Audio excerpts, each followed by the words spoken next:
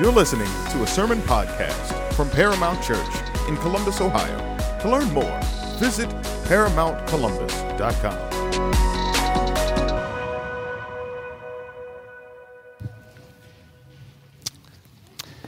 Well, it's my privilege to invite you to turn with me in your copy of God's Word to our sermon text this morning, which is Galatians chapter 6, verses 1 through 5. Galatians chapter 6, verses 1 through 5. If you don't have your Bible today or your app isn't opening, you can always look on with someone who is next to you as we set our hearts upon the Word of God this morning. At this time of year in past years in the life of our church, we sometimes have taken a break from the regular preaching series of the church, which is typically verse by verse through a book of the Bible. And we sometimes have taken a break during the month of December so that we could focus on maybe like key Christmas texts and really focus in on the meaning of Christmas. This year, the pastors decided that we would not take that break because we're in the book of Galatians, and that we would just push right on through December because it gives us an opportunity at this important time of year to think carefully about the gospel, because the gospel is what Christmas is all about. It is the most important thing. In fact, it's the reason our church is named Paramount Church, is we want to make the gospel paramount. Now, what that means is that sometimes, though, the texts that we read may strike a chord that we don't anticipate, or it doesn't seem like something we would think about at Christmas. That might be a little bit true this morning. Now, actually, next Sunday on Christmas Eve, Pastor Isaac will be preaching, and the text that would come up in Galatians is about how we should all make sure that we pay the pastors. And that's not really the vibe that we're going for on Christmas Eve. So he's going to preach from a traditional Christmas text. We're going to get that birth narrative in there, and we're going to really lift our hearts in light of what Jesus has done for us. But this morning, it's a little bit counterintuitive, because this morning we're going to focus our hearts on the very real reality of sin in our daily lives. But of course, as we think carefully about Christmas, and we don't always do that, but when we think carefully about Christmas, it's not so surprising to us that we would think about our sin, because that is the reason, a primary reason that Jesus came into the world. He entered our world and came understanding our true need, and that our true need was to have a redeemer, to have a shepherd, someone who would save us from our sins. And so this morning, as we look at Galatians 6, 1 through 5, we're going to think about the important work of restoring one another when we find ourselves in sin. So before we dig in, I want to ask you a question to think about.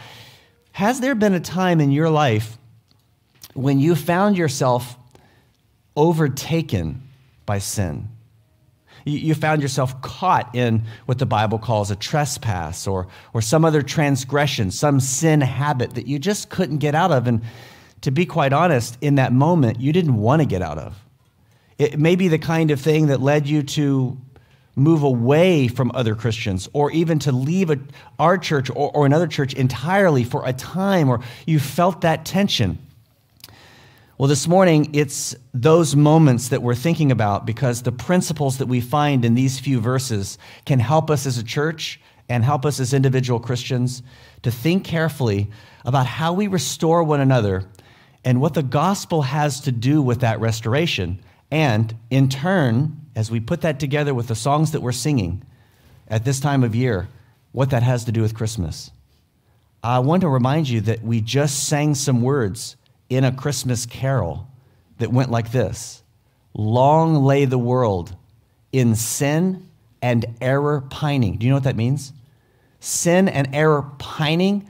It means to long and long and long in sadness and grief. Right there in the middle of one of our most famous, most popular Christmas carol songs, we have this theme, this important question: what do we do with our sin? And our sin is surprisingly worse than we knew it was. So let's look at this text this morning and consider how we can be the kinds of people that restore one another in joy by focusing on the gospel and by caring for one another even when we are caught in sin. I want to read the text, all 5 verses, just so that we have kind of the landscape of them, and then we'll sort of pick out these 3 key truths as we work through them over the next few moments. This is what Paul says in Galatians chapter 6, starting in verse 1. Brothers and sisters, if someone is overtaken in any wrongdoing, you who are spiritual, restore such a person with a spirit of gentleness, watching out for yourselves so that you also won't be tempted. Carry one another's burdens. In this way, you will fulfill the law of Christ. For if anyone considers himself to be something when he's nothing, he deceives himself. Let each person examine his own work, and then he can take pride in himself alone and not compare himself with someone else, for each person will have to carry his own load. Let's pray once again and ask God to bless our focus on his word this morning and that it would bear fruit in our hearts. Our Father, we do come to you this morning at this time of year with enormous gratitude and a lot of excitement as the anticipation builds over our celebration in our church and in our families of Christmas, of the incredible rescue plan that you put into place and fulfilled through the person and work of your Son. We pray that at this time of year we would have our eyes on Christ and that we would have our ears and hearts hearing the gospel, the good news of what he's done for us. And we pray that our hearts would be lifted up in important ways, not only to be happy or encouraged or positive about this time of year, but also to be incredibly grateful because it is Christmas that reminds us that we are sinners and that we are such sinners that we needed a Savior who was the Son of God and is the Son of God. We pray that you would bring those truths home to us this morning and that they would bear fruit in our daily lives. We pray this in Jesus' name. Amen. Here's the first truth that we're going to see this morning from this text, and it is simply this: that Christians can be enslaved by sin. Now, we begin here with what I think is probably a surprising reality for some or many of us. That idea that Christians can be enslaved by sin, can be, as Paul says here, overtaken by wrongdoing, might be a surprising reality. You know, I think one of the reasons that is because as Christians, and I think well-intentioned Christians, many of us and others, have wanted to put Jesus on such display, and we've wanted to represent him to the world as being powerful, which he is, sovereign, wise, good, happy, glorious, worthy of our worship, the kind of God who is most glorified in us when we're most satisfied in him. But in doing that, we may have pitched some ideas that are not true. And some of those ideas go a bit like this.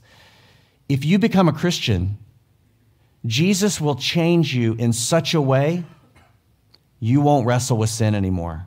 It might be a habit that you have. It might be some addiction that you struggle with. It could be some relationship problem. Or if you would just become a Christian, then your whole marriage would be changed and everything would be fine. And that's not true. That's just not true. And so what we need here is what Paul gives us, this reminder, and it's sobering and it's humbling and it's important. And honestly, it does sting. It stings a little. Because for those of us that have kind of grown up in a Christianity that talked about the Christian life in such kind of rosy, unrealistic terms, unreal terms, when we hear this or when we face it, it really stings. For many of us, this has been kind of a rude awakening when it's happened. Either you have been caught in some sin. It could be that you were caught and overtaken by some sinful desire of your heart that led you to view certain things on the internet, and you were caught in it. It could be that we have other desires at work in our hearts that have led us to be in conflict or to be, incredibly self-centered and ruling over other people in ways that Jesus just doesn't do. To wield, if you have authority as a husband or a boss or a dad or a mom, that you wield that authority like a hammer instead of, which was so helpful to me recently, instead of like an umbrella, rather than covering those that you love, then this can be a surprising reality when this happens to us. But it does. It does. And Paul makes the point clear. Hear these words again. Brothers and sisters, if someone is overtaken in any wrongdoing, or you might have, is overtaken by a transgression or a trespass, he's pointing out the reality of the situation, and we do well to think about it for a moment. Let's just key in on, it's important when you read the Bible to look at the verbs.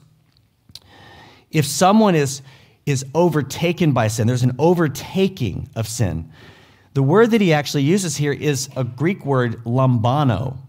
And the word lambano means to take something early, or to take something, has a prefix on the front of it, to get ahead of something. So you see, it's kind of like the idea that you find yourself in life, a season perhaps, when sin has gotten in front of you. It's overtaken you.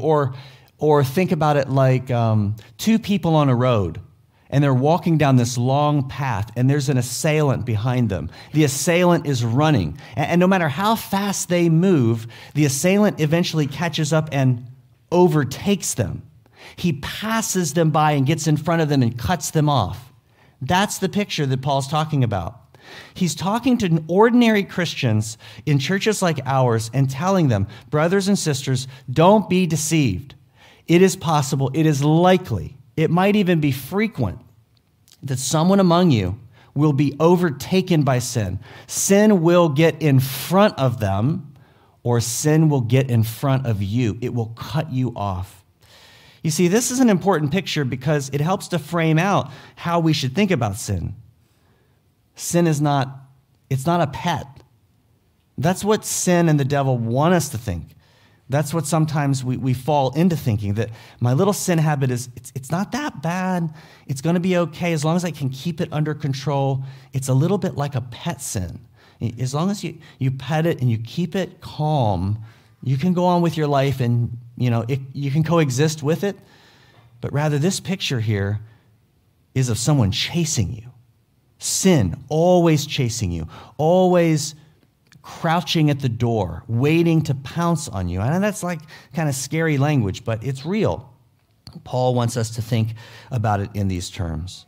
So sin is not simply a physical thing, a physical person, though it can be. It could be embodied by that. It could be something physical that is attached to the desires of our heart that are enslaving us. But what Paul is talking about here is something far more sinister, far more slippery, far more deceitful, is the way that sin can grow and sin can overtake us. Let's think about 3 reasons. There are more than 3. But 3 big reasons, if you're taking notes, this might help us.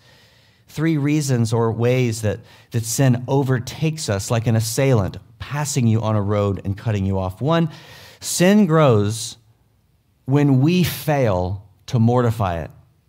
Back to the pet picture. When we fail to put that pet to death, it grows. It's waiting. It's hiding. It's planning. It's planning its conquest. It's a sinister problem that we all have living inside of us. And so that sin grows when we fail to mortify it. You might remember the famous words from a Puritan named John Owen, and he said this. He said, "Be killing sin." You could probably even finish it. Or sin will be killing you. That's really striking, isn't it? That's probably striking every time that I hear it, because I don't keep that in the forefront of my mind all the time.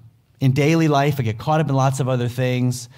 And again, because sin is deceitful, sin slips into the background for a moment, hides along the side of the road, and kind of moves up from cover to cover, making ground. And when I look back, I don't always see it there until finally it overtakes. So we must be killing sin, because if we are not mortifying it, killing it, then it will grow. Number 2, sin grows when we turn back to actually nourish it. We might think of this most in maybe the picture of addiction. Addiction is not simply something that happens to us, whatever it may be. Some of those addictions are the really big, big ticket addictions we think about. Could be like drug addiction, alcohol, things like that. Sometimes there are, low ticket addictions too. I feel like we're always harping on it. It's a part of life, but like social media, that very much can become an addiction. It's something we rely on, we escape through. We're not facing life. That can happen, right? In a low grade kind of way. But it doesn't just happen to me. Social media scrolling doesn't just happen. It doesn't just take over. It takes over in part because I'm feeding it.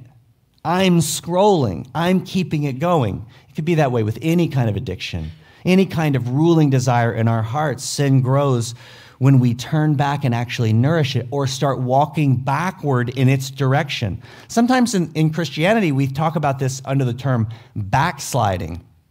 That's what it is, right? It's moving backward in our Christian faith. It's moving backward into the embrace of our sin. Rather than turning back to kill it, we're sort of feeding this pet, domesticating our sin. And then a third reason is that sin grows when it's the opposite of feeding it. We fail to feed or maintain something we considered recently through our sermon series in Philippians. We fail to maintain or feed the happy endurance that Christ is ever working in us by his Holy Spirit. We are not feeding our sin.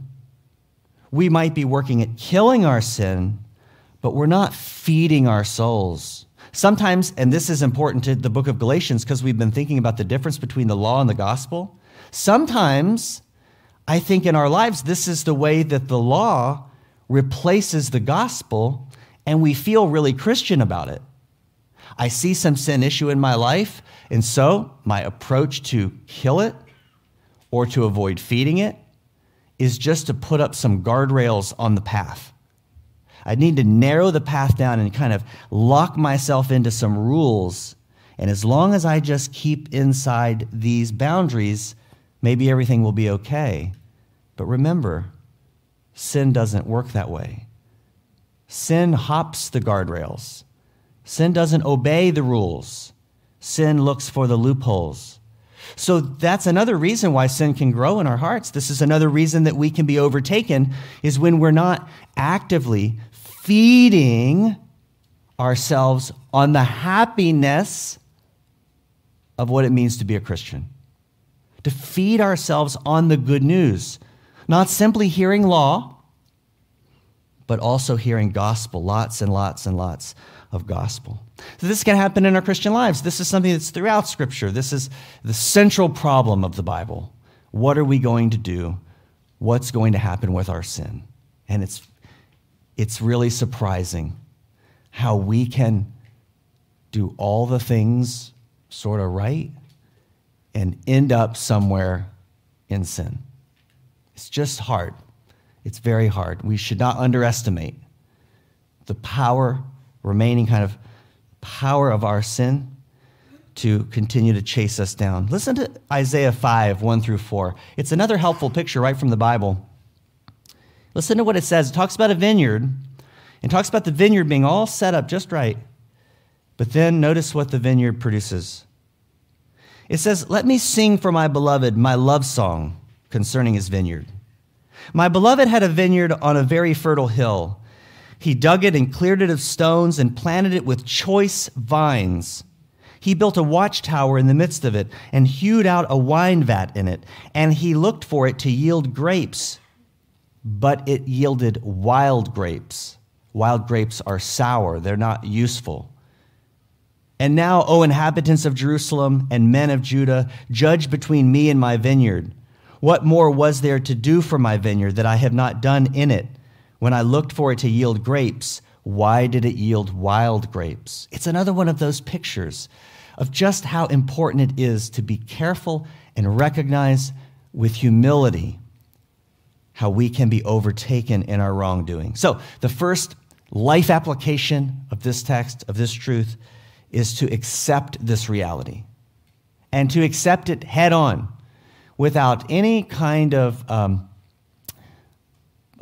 polishing it up, any kind of returning to those those well-intentioned but just untrue ideas that when you become a Christian, everything is better. You get all green lights and you don't worry about sin anymore, and you stop being a worrier, and you stop being a fighter, and that's not entirely true. Not until the end. Not until the end. So for now, we need to accept the reality of sin's troublemaking power, yes, in the lives of Christians. But next, I want you to see this, that there is something for us in this experience in daily life to do about this problem. That God is working through us as a church, as a family of believers, or wherever you go to church. I hope that you're in a church that's caring about these things and you have relationships to help strengthen you and you to strengthen others, is to see that there is something to be done. And Paul says this next. Brothers and sisters, here's the first part. If someone is overtaken in any wrongdoing, sin gets in front of them, cuts them off, has captivated them, seems to be pulling them away. This is what he says next. You who are spiritual, restore such a person with a gentle spirit, watching out for yourselves, so that you also won't be tempted. So the second truth might be put this way. Free Christians, okay? Sometimes you're an enslaved Christian. You're still a Christian, but sin has overtaken you on the road. And you're in this season, you need help being restored, being given freedom. Other times, you are free on the road. You're not being overtaken. You're actually making a lot of progress in your Christian life. You are feeding the happy endurance of knowing Christ. You are turning back only to fight and kill and mortify your sin. You're not feeding your sin. You're really thriving in the Christian life. These free Christians are instrumental. You can be instrumental in the life of someone else by restoring them in gentleness. And here's what's so great. Paul tells us exactly how to do this. He's really clear. Let's take a look and see what he says. First, I want you to notice this.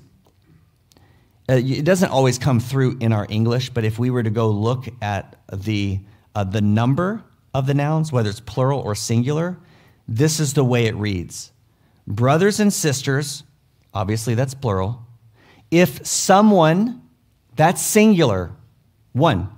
If someone is overtaken in any wrongdoing, you, back to plural. You follow that? Plural. There's one person caught in a trespass or overtaken by sin. You, plural, who are spiritual, restore such a person. And he goes on with a gentle spirit, watching out for yourselves so that you too will not be tempted. You see what the picture is? It's the picture of if there's even just one person who is overtaken by sin, that it's not one person who is free coming and helping and restoring them. It's a group of people. It's a team effort. It's a family affair to rally around this person. That's an important truth. That's something that doesn't just kind of jump out of our English. But that is important because we're getting a sense of how Paul sees this. He doesn't see it as one-on-one. It's a group on one or more. So he says, you who are spiritual, restore. Kartizo, another fancy word, the Greek word that he used for restore. It's a word that means to repair. That's a lot like restore. Or to mend.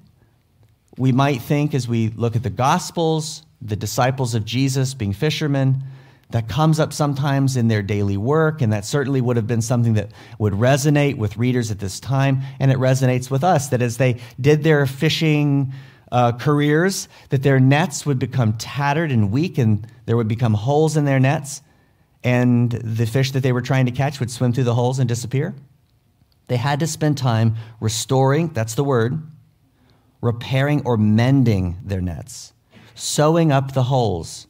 Man, the Bible is full of pictures, if we'll just take time to think about them, and they're so helpful to us. This is a picture of what Paul is envisioning we should do for each other when one of us is caught in sin.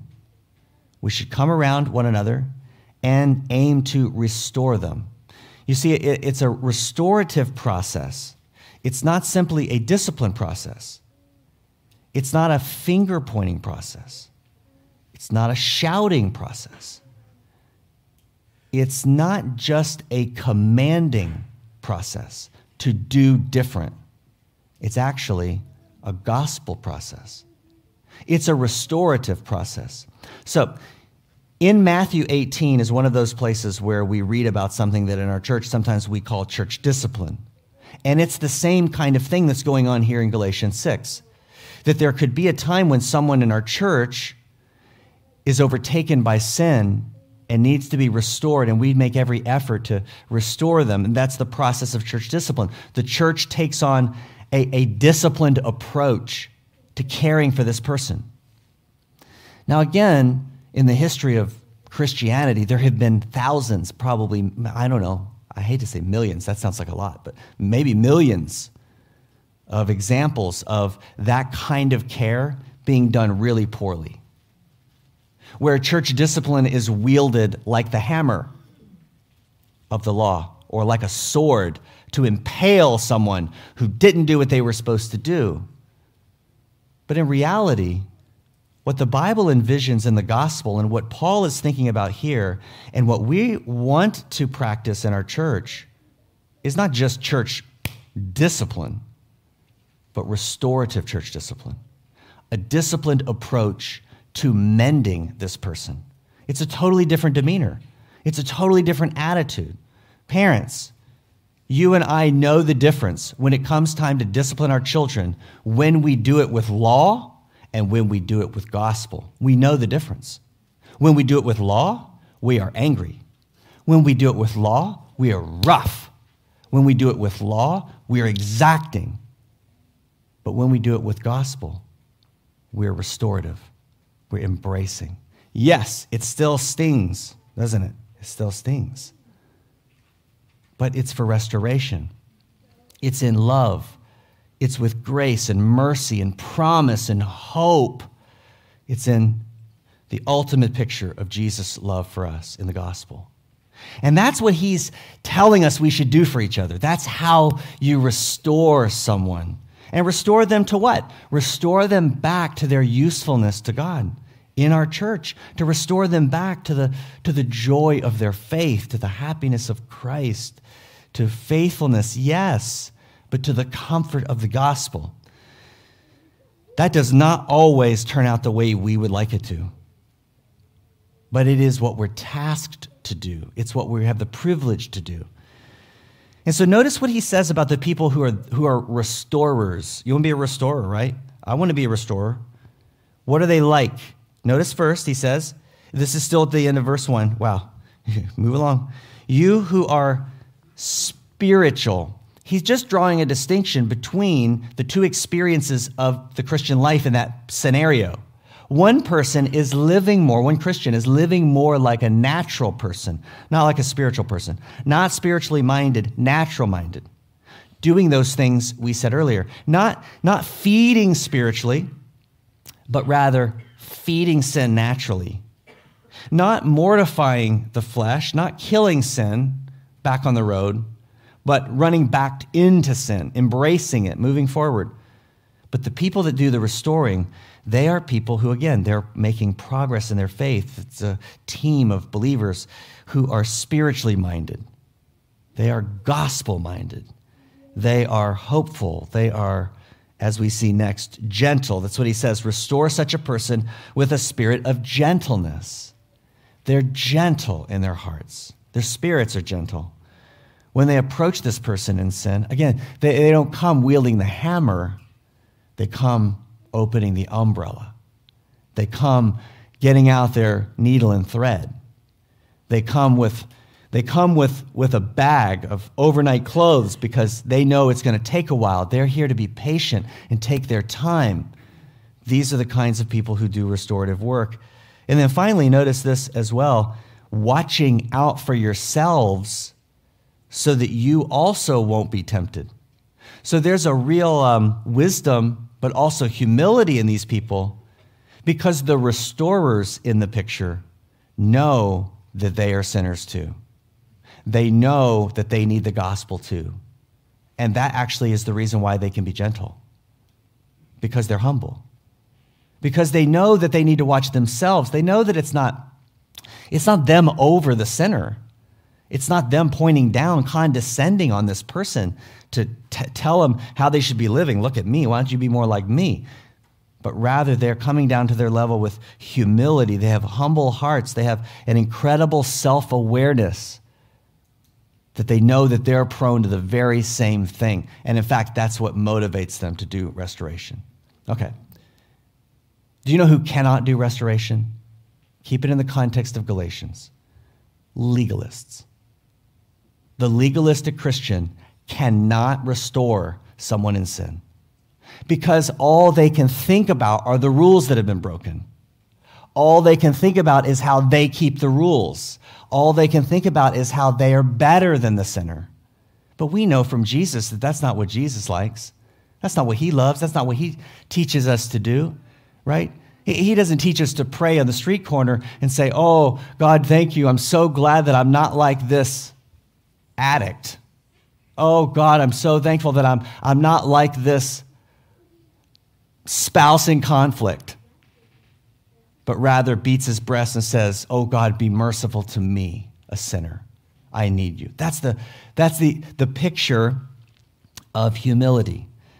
And so he says to us, you who are spiritual, restore such a person with the spirit of gentleness, watching out for yourselves so that you also won't be tempted. Restore them. He's painting such a privileged picture of what we get to do. And it's all the more reason for us to be really serious about the gospel because we want to do this. We want to be the kind of people who are prepared. We want to be the kind of people who are gospel-minded. And we want to be the kind of people who are humble and gentle so that we can rally around each other when this happens. Does it always happen like that? It does not. Do we fail? Absolutely. We are all sinners. We are all in need of grace and help. But this is what we're after. Listen to this other passage. It's in James 5, 19 through 20. It's another one of those places that talks about this restoration, and it talks about it in such bright terms that I hope would, for you and me, would motivate us, that it would give us kind of a vision of what this is about. You know, because to be honest, when it comes to this restorative kind of discipline in each other's lives, probably many of us kind of shrink back from that. We're afraid of that. I don't know if I want to get into all that mess. That's going to be really difficult. I didn't sign up for that. But instead, if we get this vision that we're actually doing the work that Christ came to do and does in us, it changes things. Listen to what it says, what he says in James 5, 19 through 20. My brothers, if anyone among you, it sounds just like this, wanders from the truth, but he's going to talk about what it's like when the person comes back, because that's the hope, restoration.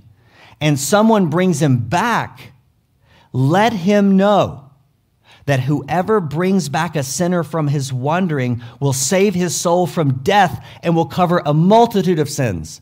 You cannot think of anything better than that. That should be the motivator. Why would I do that? Why would I fight to overcome my fear and my aversion to getting into the messiness of someone else's life? Because this is what I want to see happen. This is what I want to be useful to do. There's nothing more important that you could do than to see someone's soul, as he says here, saved, bring them back to Christ, assure them of their faith, and cover a multitude of sins. You know who loves to cover a multitude of sins? People who hate sin. People who hate their assailant. People who turn back, and they do get out the sword then. Those are the people that can be used to restore others. So what we should do, we got to pray for this. We do need to do some self-talk, some self-counsel and coaching. We need other people to be encouraging us, encouraging one another in this way, is to welcome the privilege of humbly restoring someone else, right? You might think when you hear about this, well, I don't think I'm very fit to do that because doesn't it mean I'm saying I'm better than you and I'm going to come restore you? Well, that's what the humble part is about. No, it doesn't mean that. It means I'm coming to give you exactly what I need, and I hope you do the same for me when when if my day comes. I hope it doesn't. But it may, if I read my Bible carefully. So finally, let's consider this in the last moment that we have. What's the grand reason? There's a big reason that we should do this. We read about it in that little cross-reference passage in James. But what's the grand reason that we should undertake the good work of restoration? What's the grand Christmas season reason that we should try to restore those who are caught in a trespass and, welcome vice versa? It's that the work of restoration fulfills something very important. It's what Paul refers to as the law of Christ. The law of Christ. Listen to what he says after that. He says in verse 2, carry one another's burdens in this way, you will fulfill the law of Christ. Having done this humble work of evaluating ourselves, which actually we see in those last couple verses this morning, notice those really quick. He says, if anyone considers himself to be something when he's nothing, he deceives himself. Here's that humility coming right on the tail end of this mention of Christ's law. It's a way of bookending together the gentleness and humility on the front and the gentleness and humility on the back, and we see who's in the middle. Christ. Christ is in the middle, holding both ends together. That's why we can do this, to consider ourselves and to examine our own lives, as he says here in verse 4. But notice, the work of restoration fulfills the law of Christ. Notice the way Paul describes this work of carrying a burden. Carry one another's burdens. It's more helpful, illustrative kind of language. Again, he doesn't say correct one another's failures. He doesn't say spank one another when you find them in sin. He says instead, carry their burdens. Pick up the heavy weight. There are millions of examples we could think of in our daily lives for the way that we do this for each other just naturally in the normal course of church life. You help somebody move when they need to move, and you carry their burdens. You carry what is heavy for them, and you bear the load. Or you see somebody on the side of the road, and their car's broken down, and you get out and you carry the burden. You push the car. You give yourself. Or you help them repair a broken drain line in their front yard, which is messy, difficult, burdensome work. You're carrying this burden so they don't have to do it alone. That's sort of the picture that he's painting. But Paul is not just talking about physical things. He's talking about the spiritual things, the spiritual burdens of those who are caught in sin and in trouble. And that's why he says, when you do this, you fulfill the law of Christ. Now, I think what he's saying here is he's using another way of defining the word law.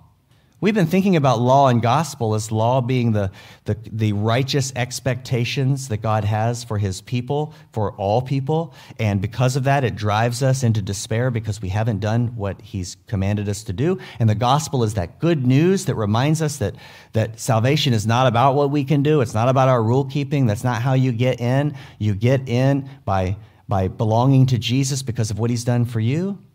But here he uses the word law in a little bit different way. He uses it as a guiding principle of life. He's saying carrying burdens is the guiding principle of Jesus' life. That's what Jesus came to do. He came to carry our burdens. He came to care for us. This is what he's done for us.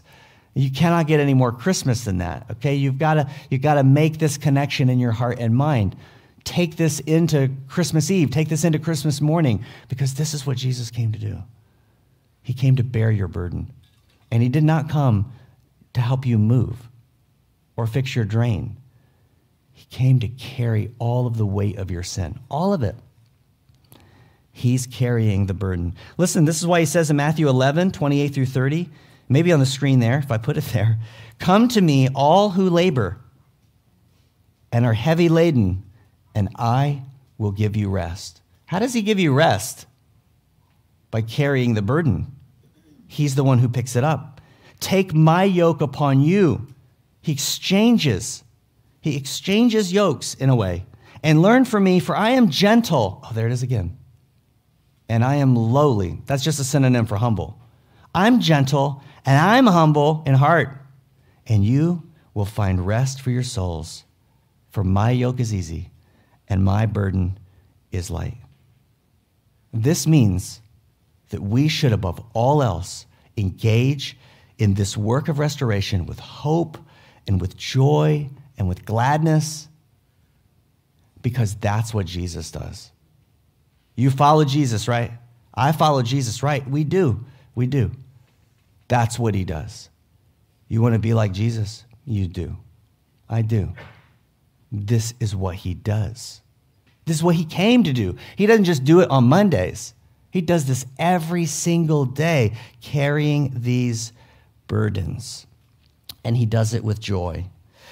The last little text that we'll just look at for a moment before we pray and then sing again and expect this week that God will take these truths as we meditate on them and bear fruit in our hearts is Hebrews 12. It's such a great passage for us to close with, because it reminds us yet again of the person at the center of the two bookends, Christ himself, gentle and humble in heart, the burden carrier of burden carriers, who has not only set the example, but has called us to the work of restoration in our church, with each other, when it gets messy, when it is sinful, when sin overtakes. Therefore, since we are surrounded by so great a cloud of witnesses, let's also lay aside every weight and sin which clings so closely. Hear this. Do you hear this? Do you hear the way it comes right out of even this text again? This is the way that God and his people see their lives and the world. Sin which clings so closely. And let us run with endurance on the road the race that is set before us. And how do we do that?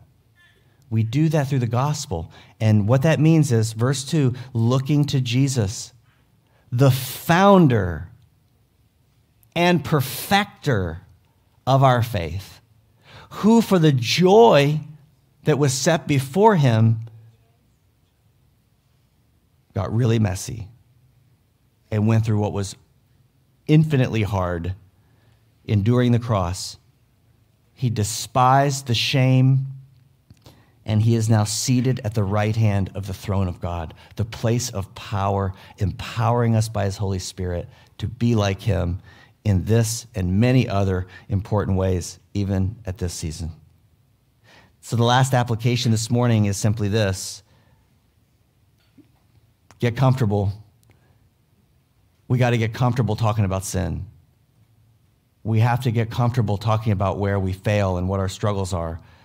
We have to get comfortable talking to other people in their sin, to go to them and overcome the nerves and the fear and the pain, because we have this joy set before us, just as Christ did ultimately for us, so that we can bring restoration through the hope of the gospel. That's what Christmas is, right? That's what Jesus came to do for us. And so this is a good reminder for us. It's, I hope, a striking reminder in the context of this time of year and then this part of the book, and even in our own lives. You could probably think of people in your life that need some encouragement and help from you because sin is catching up. It could be that you're one of these people. It could be that sin has overtaken you. It's cut you off on the road, and you need help. Look to those who can help you. Look to those who are spiritual in this moment, because they will need you. They will need you when this happens again. Let's stand together and pray and ask God to take these truths into our hearts and to bear fruit with them, and that this would come out even in the way that we sing now. And as God looks at our thoughts and he looks at our hearts as we sing, that he would be pleased. If you're not a Christian this morning, we encourage you to talk to a pastor or someone else in our church. We want to share the gospel with you more and more. Let's pray. Our Father, we thank you for your infinite mercy and grace that you have shown us in Christ. It is an understatement of understatements to say that we are undeserving of what you do for us. We have not earned it. We have not come close to earning it. There's nothing that we could do to impress you or to make up for our own sin, the mountain that's there. But But we give you thanks this morning because Jesus has carried the mountain for us. And he has come to us and changed us. And so we pray, God, that you would help us to be this kind of Christian. Help us to be people who restore with joy and people who have wisdom and are winsome and are humble and gentle. We need your help, and this season, we pray, would be a unique opportunity for us to reflect in this way on what Jesus has done for us. It's something we don't always capture. We want to capture it this year, so we pray for your help, and we pray it in Jesus' name. Amen.